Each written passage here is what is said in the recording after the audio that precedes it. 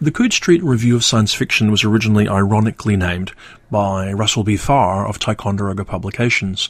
Back in the day, when I was looking to start what proved to be a one-shot non-fiction magazine, Russell would come to visit me. I lived on Coode Street in Mount Lawley in Western Australia. And when I said I was going to start this magazine, he said, that'll be the Coode Street Review of Science Fiction.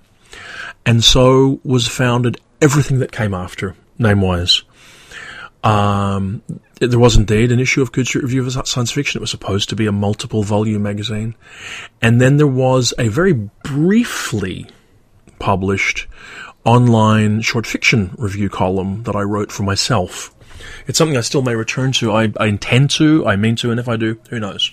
But in 2003, I started to review a whole bunch of short stories. And I thought it might be fun to look back, do audio recordings of one or two of those as part of this series of short, one-shot kind of projects that I've been doing here on Coode Street. So, here we go. May 2003. To set the stage, Golden Griffin, who was being run by Gary Turner at the time and was quite prolific, was producing a novella-length chapbook by the great Howard Waldrop called A Better World's in Birth. Of it, I said on the 7th of May 2003, if there is such a thing as conventional wisdom about the writings of Howard Waldrop, it goes something a little like this. Appearing on the scene in the mid-1970s, he delivered a string of beautifully written, unique, oddball entertainments that could most easily be described as alternate histories. While a solo novel didn't appear until the mid-80s, the stories that came were rich and wonderful, starting with his classic collaboration with Steve Utley detailing the role of the biplane in the Wild West, moving on to the story about dodos in the Deep South in the early 20th century, and then on to stories like A Dozen Tough Jobs and Do You Want to Dance, which seem to pretty much be the apotheosis of his art. And then came the less immediately accessible stories about Mexican wrestlers, flying zeppelins, and Fats Waller and other strangenesses, stories that went into his 1997 collection Going Home Again, which seemed to pretty much lose genre commentators, principally because they were both dense in historical allusion and uncompromising in their willingness to explicate themselves to those unfamiliar with their subject. A story like You Could Go Home Again is a case in point. This long novella was originally published in 1993 and dealt with Thomas Wolfe's return from the Tokyo Olympics in the early 1940s and featured T.E. Lawrence, Fats Waller, and others. On a first reading, it offered little to many readers who were unlikely to be familiar with Wolfe or with many of the characters or situations that Waldrop was describing. While repeated readings of the story revealed a certain coruscating brilliance, it was hard to avoid the accusation that for the majority of readers, the story was decidedly thin and inaccessible. And such has been the reception for a number of major post-Going Home Again stories, from Hearts of Whiteness to Major Space from the 20th century. I suspect that Waldrop's major new novelette, A Better World's in Birth, due to be published in July by Golden Griffin as part of their chapbook series, will be received in a similar way. It is in Waldrop parlance the communist ghost story. Set in 1876, it details how the ghosts of people's revolutionary leaders Friedrich Engels, Karl Marx, and Richard Wagner have been haunting residents of the communist city of Dresden, and how Officer Rienzi from the People's Department for Security looks into Wagner's background to see if there is some explanation for these strange events. As with Waldrop's recent work, it is rich in allusion to historical events and persons, to the music and life of Richard Wagner, and to much else to list here. It is in many ways as though someone had taken a 500-page alternate history novel on the subject and reduced it to a 10,000-word story without leaving anything out. On one hand, it's a masterpiece of condensation, and in many ways it's a fine story, and I've no hesitation recommending it to anyone. However, I would add the caveat that, like most 21st century Waldrop, you get out of it what you put in. Waldrop has said that he expects the readers to do 50% of the work, but it's well worth the effort. Note, the book isn't going to be most stories, so you have to get it direct from the publisher. I'd add that the story really not much has been said of the story since then. The case of Howard Waldrop hasn't changed much. He's still not widely read at the moment. He's not very prolific for personal reasons. But one hopes that he will continue to be a major player in the field, or at least in the background of the field, that he'll be remembered and talked about and thought about. If you've never encountered his work, his first collection, Howard Who, is, in my opinion, an absolute classic. It's essential, it's whimsical, it's just brilliant. Probably, still the easiest way to access these stories is through the 2 volumes that Michael J. Walsh at Waldrop Book published back in the mid-2000s. And I recommend them both, the Book of Short Stories, Book of Novellas, unhesitatingly. There's also spectacularly good, if you can get on the used book market, omnibus of All About Strange Monsters of the Recent Past and Howard Who, called Strange Things in Close-Up. If you could get that, you would be onto really good money. It appeared only in the UK. I would have to say that it's one of the best introductions to Waldrop. His novel Them Bones is also intriguing, but that's the gold money. In fact, if I could encourage a UK publisher to republish anything, maybe it would be Strange Things in Close-Up.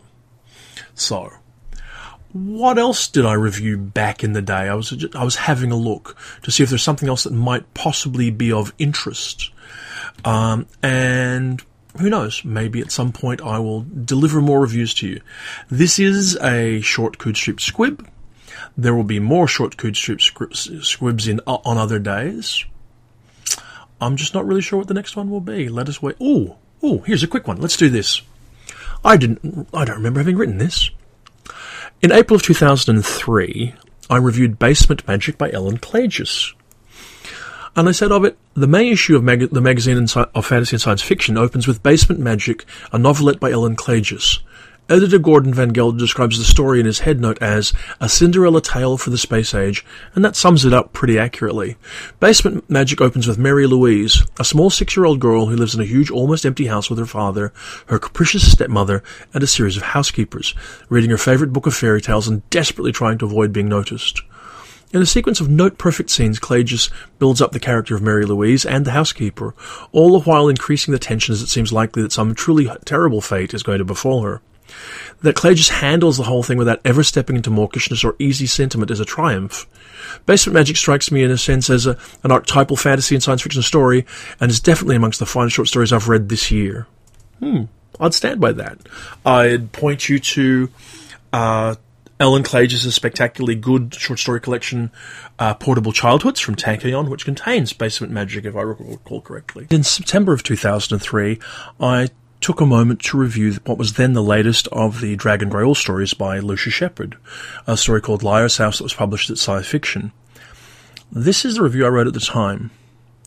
I've always hated dragon stories, hated the entire elf-dragon-unicorn axis. The very notion of high fantasy causes my saliva to get thick and ropey, but as an exercise I was attempting to create a dragon whom I could respect in the morning. Lucia Shepard, quoted from somewhere, I should say, just a quick aside, that I don't remember. Anyway, how do you write a story about something that you neither like or respect? How do you find worth in something that you don't value? For Lucia Shepard, sitting under a tree at a Michigan State University during the Clarion Writers' Workshop in 1980, the solution was to make that something so big, so central, that it became background. His dragon grey wool would be 750 feet high at the mid-back, and from the tip of his tail to his nose, he was 6,000 feet long. But the great dragon would be no active participant in events. For millennia earlier, he had been struck down in a great battle with a wizard that had left him completely unable to move. His heart had stopped, his breath stilled, but his mind continued to seethe, to send forth gloomy vibrations that enslaved all who stayed for long within range of his influence. Shepard set his story in a country far to the south, in a world separated from this one by the thinnest margin of possibility, where Gruul physically dominated the western section of the region of the Carbonalis Valley and psychologically dominated the inhabitants of the entire town, and eventually city of Teosinti, literally the ear of God. That psychological domination, subtle enough that no one could be sure of it, though the inhabitants of Teosinti would use it to explain their dour character, would provide the motive force for The Man Who Painted the Dragon Gruul in 1984, The Scale Hunter's Beautiful Daughter in 1988, and The Father of Stones in 1989, a trio of powerful, elegant, and very well-received fables. There was often talk of more stories, even a book, but nothing surfaced until now, nearly 14 years later. In December, Ellen Datlow Science Fiction published a new Dragon Grey novella, Liar's House. It was expected to be followed by 2 other new stories, Beautiful Blood and The Tabarin Scale, which ultimately appeared. And they would all be incorporated into a long, weird chronicle to be called The Grand Tour, being the greatest fucking story ever written about a man and a woman in terms of a dragon on a rainy March Sunday halfway along to the gravel pit and under. But what of Liar's House? Set in the days when Teosinti was nothing more than an outsized village enclosed by dense growths of palms and bananas, hemmed in between the eminence of Graul and a pine-forested hill, it is the story of Hoto Koteyab. Described as a brooding stump of a man, Hoto lived and worked in the nearby Port Chantay until, provoked by his wife's unfaithfulness, he murdered 10 men in the space of less than an hour. Looking to avoid the hangman's noose, he took flight, eventually settling in Teosinti, where he could live off the money he had stolen from his victims. With little to occupy his time, Hola became obsessed with the great dragon, repeatedly carving his likeness in wood. However, one day, 11 years after his arrival, Hola's life changes when he sees what appears to be a small dragon flying near Graul's head. However, when he goes in search of the dragon, he finds only a strange, quiet, beautiful woman standing naked in a clearing, who introduces herself as Magali and tells him that there's no reason to fear, we have a road to travel, you and I. That meeting signals Hota's spiraling descent into what increasingly appears to be Graul's plans for some kind of endgame. Like all of the stories to feature Graul, Liar's House is beautifully written, morally complex, and utterly entrancing. It also calls to mind the work of the late Avram Davidson. In the introduction to Davidson's collection Lime Killer, Shepard writes that they are rife with his offbeat erudition and playful use of language and voice, but in much of Avram's work that playfulness is underscored by a gloomy, embittered cast of mind. In the stories you're about to read, those qualities are not so much in evidence. There is darkness in them, to be sure, but it's lent a joyful, exotic gloss that reflects Avram's love for the tropic in which they are set. For all that Lucius Shepard is a very different writer from Davidson, much the same can be said of Liar's House and the Grail stories. These stories are Shepard at his finest, dark but with a joyful, exotic gloss. Liar's House is easily one of the year's best fantasies, but far more importantly, it's a new step on Shepard's grand tour. I can't wait for the next one. Sadly, we all will never see the grand tour. It didn't appear, wasn't published. What did happen, though, is that a couple of years ago, Subterranean Press published a book called The Dragon Grail, which included all of the published Grail stories, including Father of Zones, for which Shepard had little affection. It's all we can ever hope for in terms of the Grand Tour, and it, along with Portable Childhoods and the several Howard Waldrop books I mentioned earlier, are all strongly recommended. Some of the best fantastical or speculative fiction, short fiction of the last quarter century and more. Look them out. This is, for now, the latest in these short squibs, these short episodes. There'll probably be more in the coming weeks. Until then, I hope you enjoy the Coode Street podcast.